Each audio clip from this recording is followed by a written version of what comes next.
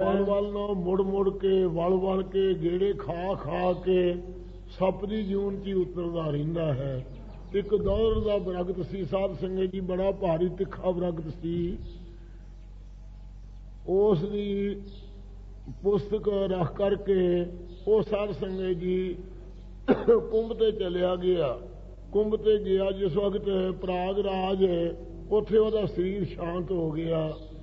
ते बाबा वीर सिंह जी जिन्हों ने टकसाल राग की दौधर विच तोरी है सुधा सुना के डेरे विच, वो बाबा जी गुरु ग्रंथ साहब जी हथी लिखिया करते। श्री गुरु ग्रंथ साहब जी लिखद्या लिखद्या दी उन्हें निगाह उत्ते अलवारी वल गई।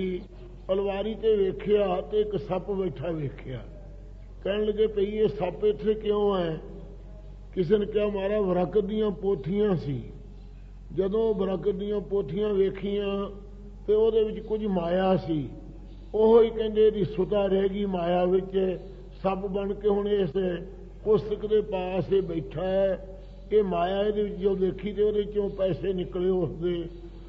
इस प्रकार साध संगत जी हजूर कहंदे है आंदे वेले जिहड़ा भाई माया लक्ष्मी नूं चेते करदा है वो मुड़ मुड़ के सप दी जून च उतरदा। इसे प्रकार कुंभ के उत्ते एक वरगत गया।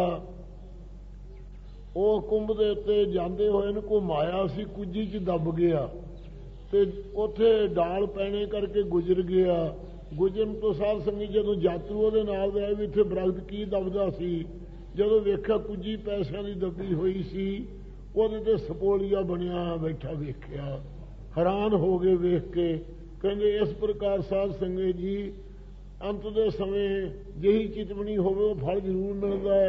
महाराज साहब दसदे हैं